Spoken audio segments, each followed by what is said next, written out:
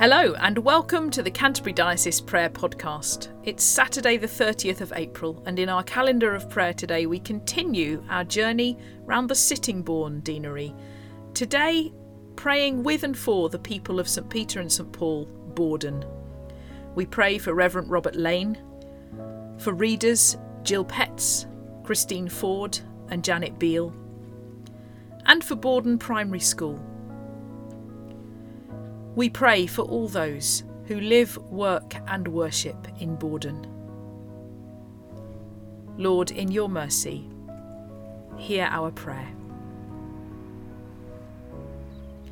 We join today with the Worldwide Anglican Communion to pray for the Diocese of Lango in the Church of the Province of Uganda.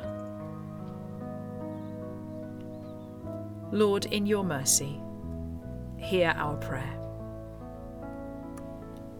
We close our time of prayer today with a collect. Almighty Father, you have given your only Son to die for our sins and to rise again for our justification. Grant us so to put away the leaven of malice and wickedness, that we may always serve you in pureness of living and truth. Through the merits of your Son, Jesus Christ our Lord, who is alive and reigns with you in the unity of the Holy Spirit, one God, now and forever. Amen.